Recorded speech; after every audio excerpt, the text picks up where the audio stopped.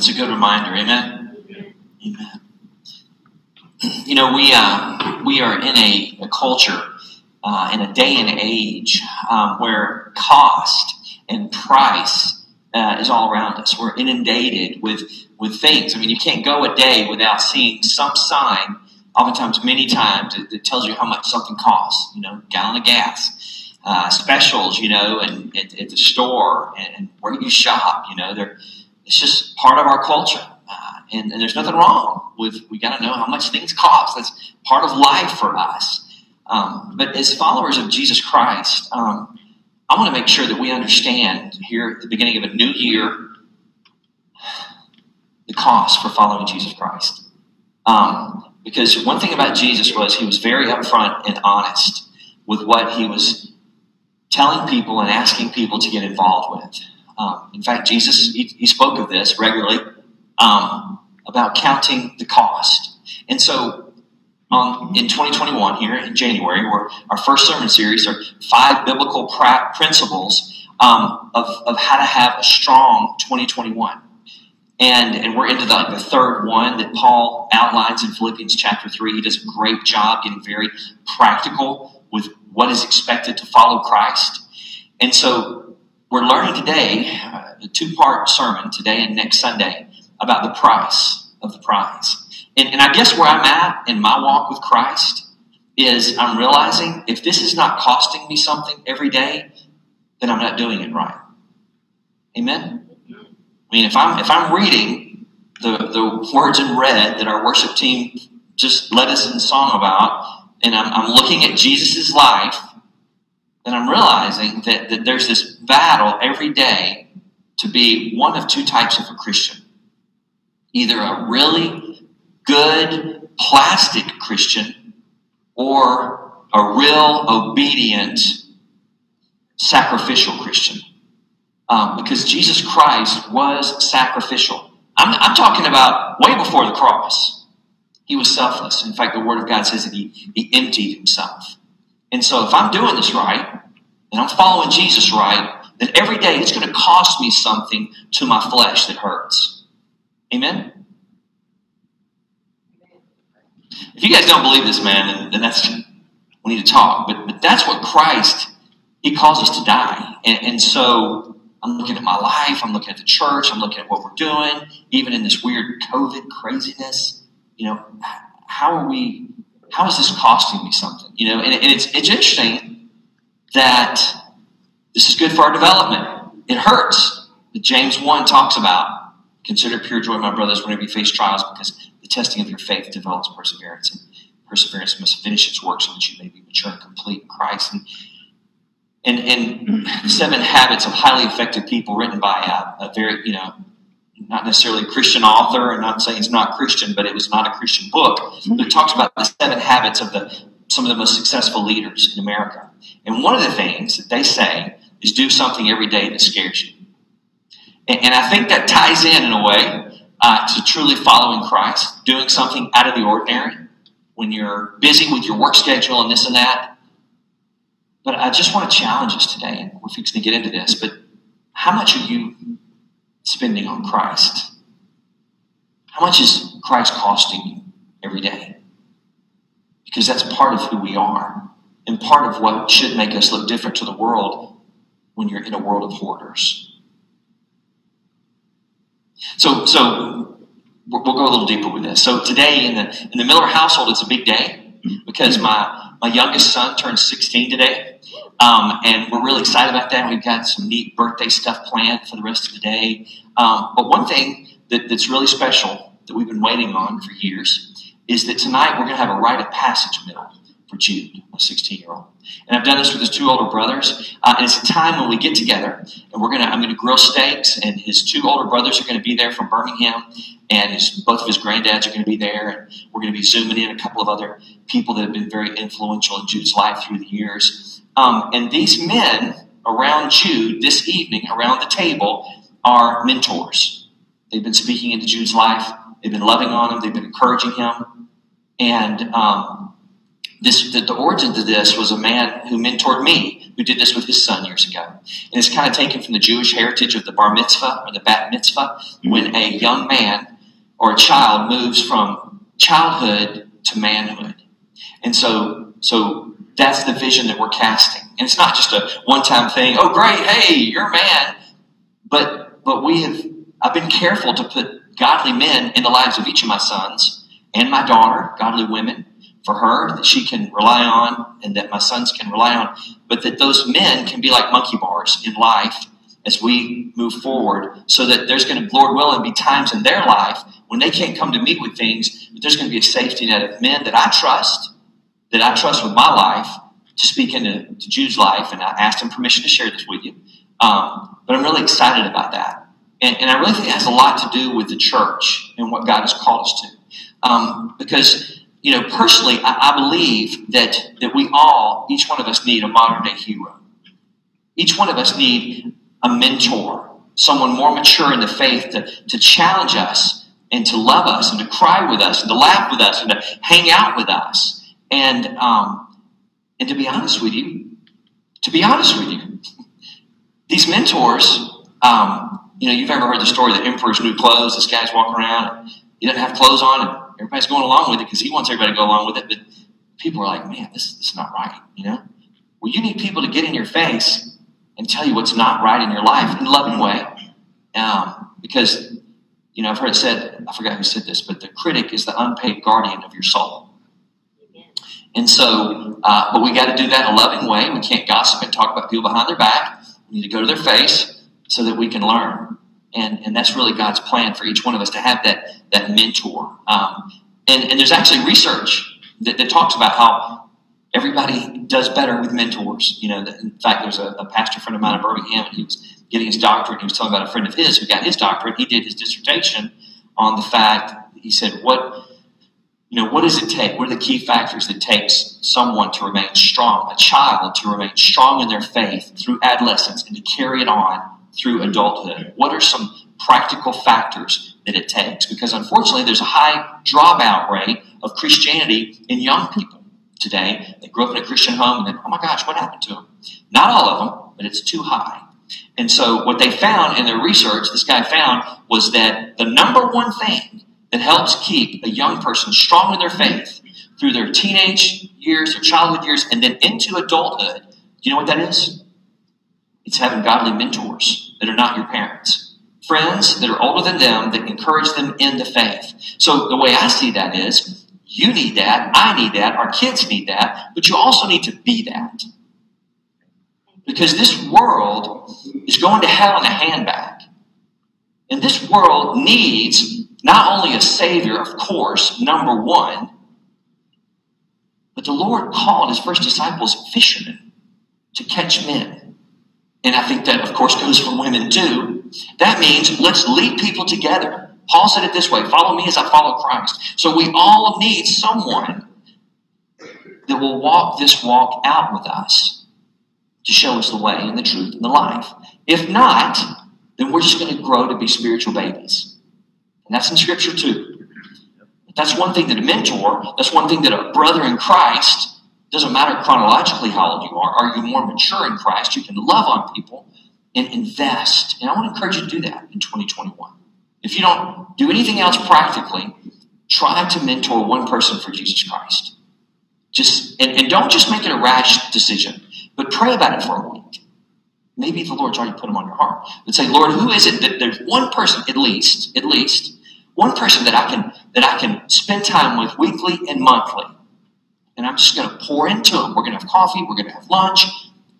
And I'm going to be a brother to that person. Because I think every Christian should have a Paul, a Barnabas, and Timothy in your life. I think you need to have a Timothy, which is someone younger in the faith that you're bringing up. Hey, brother, I love you. I want to mentor you. But you also need a Barnabas, who's someone on the same level as you, a strong brother, a strong sister in Christ. But then you also need a Paul, someone who's mentoring you. And I promise you, if you have a Paul, Barnabas, and Timothy figure in your life, it's going to be a lot harder for Satan to take you down. Because Satan is trying to take you down. I hear too many stories about precious, awesome people I love being taken out by sin. And we're all prone to sin. I am. I'm the first one to raise my hand.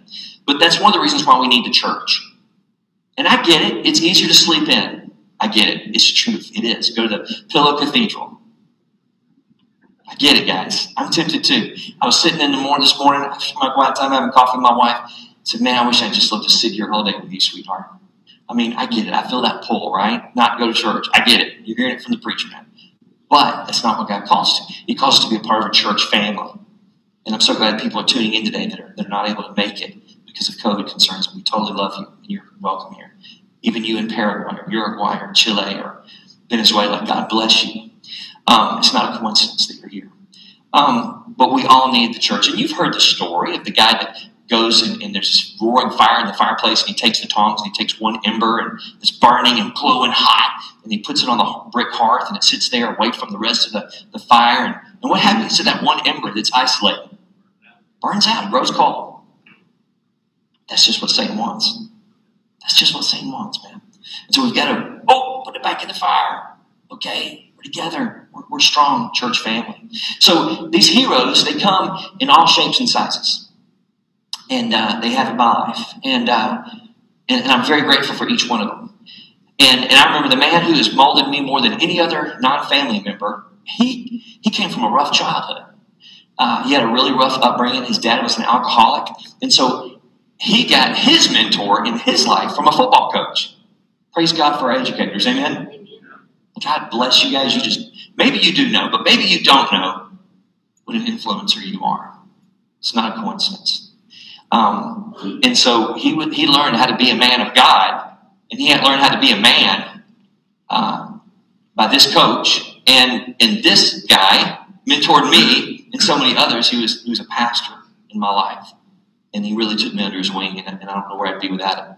He actually, talking about really challenging each other, I mean, he used to actually literally spank my butt, and I deserved every lick I got. He was the headmaster in our Christian school. But I'm almost going to break out in sweat thinking about all the times he spanked me. But anyway, I believe that this church is full of heroes in our community, and I love each and every one of you. But be faithful to the task. Do something every day that hurts to show someone else the love of Christ that's bigger than you.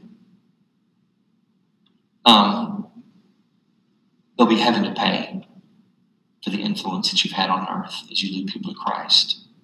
One dynamic duo that I want to talk about today that has really impacted my life is mentors that I haven't met yet. I look forward to meeting them in heaven. I've not met them personally, but it's Jim and Elizabeth Elliott. And I really love these guys. In fact, I love them so much that my tagline on my email that I send out when I send out an email is a quote by Jim Elliott. And he says this: wherever you are, be all there. Live to the hilt every experience you believe to be the will of God. That was Jim Elliott. And I've read about the Elliots for years. In fact, Elizabeth Elliott's book, Passion and Purity, was kind of like the primer for my wife and I in our courting days. We both read it, and we had a family that held us accountable in our relationship, which we needed. And I'm grateful to God for that, so that we can maintain sexual purity. We were both virgins until we were married. And praise God that this couple was our coach, and they helped us in a lot of ways. But Jim and Elizabeth Elliott really helped mentor Angela and I. And the reason why I'm talking about the Elliots today, and the reason why I'm talking about mentoring, and I'm talking about impacting each other, is it has a lot to do with our sermon series today in Philippians chapter 3, as this man named Saul that was changed to Paul because he had a radical life transformation, as you know, burning churches on one hand, BC, and then building churches after Christ got hold of him. But he talks about being all in for Christ. This is principle number 3. If you want to have a strong 2021, you cannot do it unless you count the cost and you're all in for Christ. And I just want to start off by saying I've failed in this, so I'm learning from our successes and our failure. And I feel like in my earlier years, I was really good at giving pieces to God in fractions here to soothe my conscience. And then I realized through a turn of events, when God pulled the rug out from under me, thankfully, that I was living my Christian walk for me and not for Christ. And he showed me that through some really harsh but loving reality that I appreciate him doing in my life as he exposed a lot in me. And he continues to. But I wanted to share with you just a little bit about the Elliots this morning. And this is based on some information that I have that I've looked up this week on Wikipedia. So we could go ahead and cue that first picture if that's okay. So this is Jim Elliot. And in the summer of 1950, this is according to Wikipedia, while at Camp Wycliffe, Elliot practiced the skills necessary for writing down a language for the first time by working with a former missionary to the Quechua people. The missionary told him of the Huaorani, also called the Auca, the Quichauca word for savage, which is a group of Ecuadorian indigenous people considered violent and dangerous to outsiders. Elliot remained unsure about whether to go to Ecuador or India when he was a young man. Until July of that year, his parents and friends wondered if he might instead be more effective in youth ministry in the United States. But considering the home church well-fed, he felt the international missions would take precedent and priority in his life. Now, continuing, Elliot and another missionary arrived in Ecuador on February 21st, 1952, with the purpose of evangelizing Ecuador's Quechua Indians. They first stayed in Quito, the capital, and then they moved to the jungle. They took up residence at the Shandia Mission Station. On October 8th, 1953, he married fellow missionary Elizabeth Howard, moving ahead in their life a little bit. Jim Elliot and these four other missionaries, Ed McCully, Roger Uterin, Pete Fleming, and their pilot, Nate Saint, if we go ahead and cue the second picture, they tried to reach out to this group of Indians that did not know the gospel of Jesus Christ, the Huaorani. And they were really creative about how they did this. They used a basket and a loudspeaker to pass down gifts while they were in their plane. They would fly in a circle, and they would have these gifts, and they would drop them, just trying to make contact with this people. They were called savages by many. After several months, the men decided to build a base a short distance from the Indian village. They had researched this beach that they found along the river, and they could land their plane, which we have a picture of here. And they even gave a plane ride to one of the curious Huaorani, whom they called George. His real name is Nia Kiwi. Encouraged by these friendly encounters, they began plans to visit the Huaorani, without knowing that Nia Kiwi had lied to the others about the missionaries' intentions. By the way, have you ever been lied about? It's okay, God covers that. Amen? Continuing on, their plans were preempted that day by the arrival of a larger group of about 10 Huaorani warriors who killed Jim Elliot and his four companions on January 8, 1956. Jim Elliot was the first of the 5 missionaries killed when he and Peter Fleming were greeting 2 of those attackers, and they showed themselves pretending they were interested in taking plane rides with them. Elliot's body was found downstream along with those of the other men, except that of Ed McCully, which was found even further downstream. In his journal, Jim Elliot, for that time, just before that happened, on October 28, 1949, he expressed his belief that work dedicated to Jesus was more important than his life. He quoted Luke 9:24, "For whoever wants to save their life will lose it, but whoever loses their life for me will save it." He wrote a famous quote that many people use. "He is no fool who gives up what he cannot keep to gain that which he cannot lose." He followed the journal entry with a quote from Luke 16:9 that says that when it shall fail, they may receive you into everlasting homes. Life magazine published a 10-page article on Elliot's and his friends' mission and their deaths. It was a ministry of many people. After his death, Elizabeth Elliot and other missionaries began working among the Huaorani, where they continued their evangelistic work, end quote. The Elliot's life, Jim's death, and Elizabeth's life after his death showed the world that they understood and lived the price of the prize to follow Jesus Christ, which is the title of our sermon today. We have no idea how many people were impacted by their ministry and the seeds that were planted. We can show the next picture. This is Elizabeth Elliot with the Huaorani children that she moved into. These same people that killed her husband. Think about that. They brutally spear your husband or your wife. And instead of you coming back with an armed militia to wipe them out, you die for them. You give your life for their children. Now that really challenges me, I know what it's like to talk a big game. I know what it's like to be on a mission field in India, in the jungle, or Africa, or wherever, where there's no police around. I get it, But these folks lived it. My mother-in-law went to work in their ministry about 3 years ago. It's still there, thriving along the Amazon and reaching out to people in South America. Another lady, another church, who's a nursing professor at UAB, she went with a group. It's amazing how these guys, Jim and Elizabeth, they sowed their love for Christ into the hearts of these people with their blood, and it continues to make an impact. There was even a major motion picture made in 2005 called Into the Spear that told the story of the martyred pilot, Nate Saint. You can go ahead and cue the next picture. And the return of Saint's son attempting to reach the natives of Ecuador. This is Nate Saint's son and the man that he led to Christ who killed his dad. This is only the love of God, amen? Because only God can do this. And this is what God has called us to do here in Fort Payne.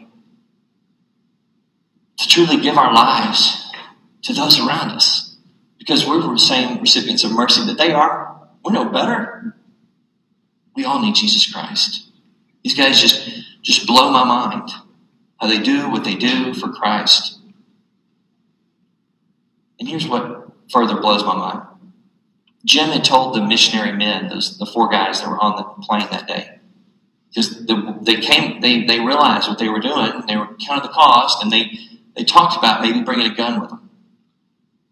Jim Elliott's response was, no way. Because if we shoot one of those natives without them understanding and receiving the knowledge of Jesus Christ, they're doomed to eternal destruction. But if we die, we know where we're going.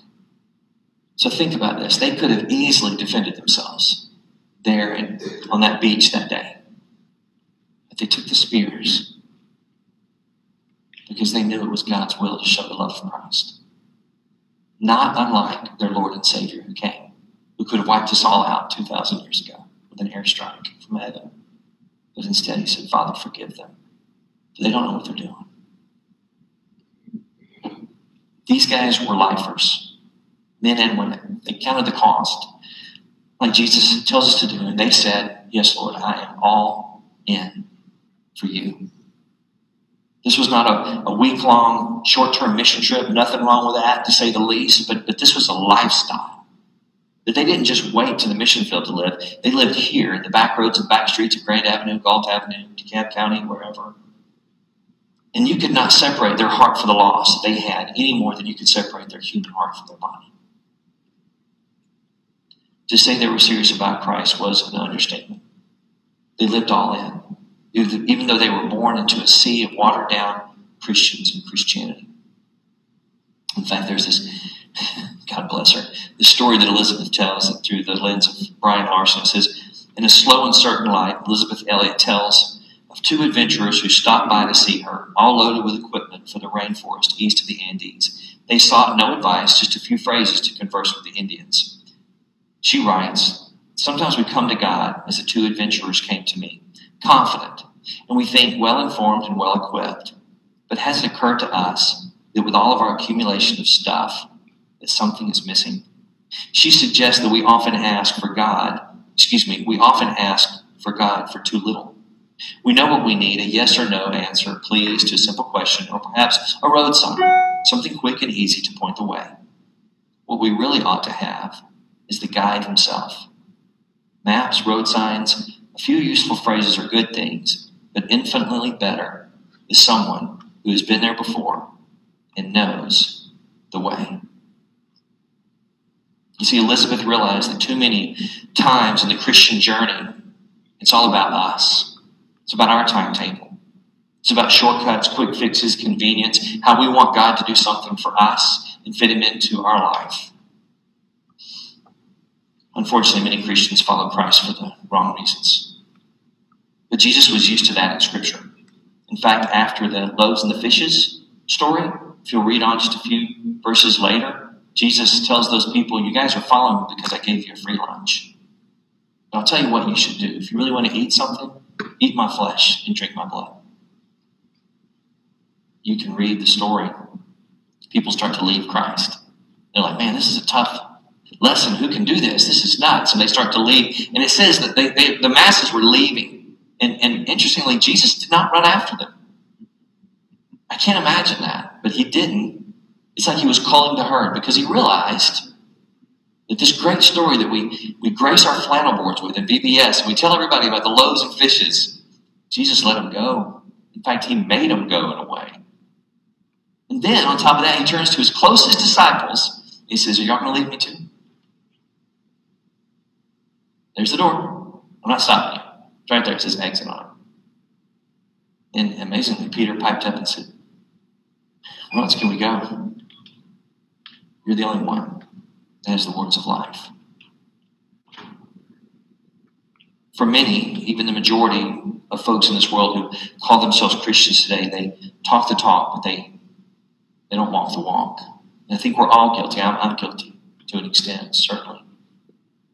But I want to close with a story because we're really good at missing the point and grabbing hold of the wrong things. Max Lucado said, the story is told of a man on an African safari deep in the jungle. The guide before him had a machete and was whacking away the trail weeds and thick underbrush. The traveler, wearied and hot, asked in frustration, where are we?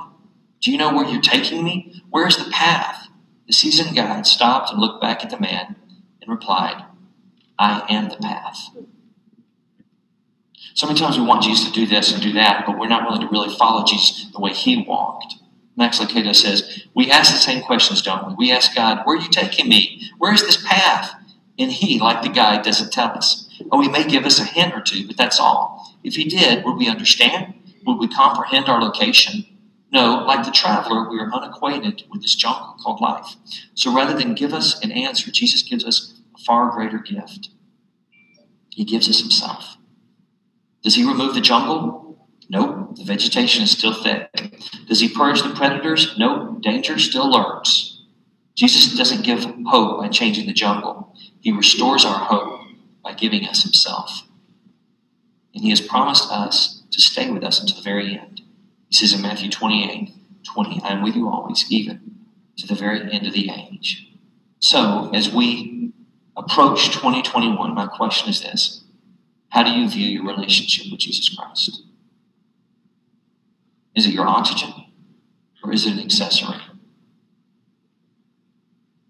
Is it your lifeline or is it like a piece of your wardrobe, a ball cap that you like? You take on and take off, favorite purse. You know, it doesn't go with this outfit, so I'm just going to leave it there on the bed.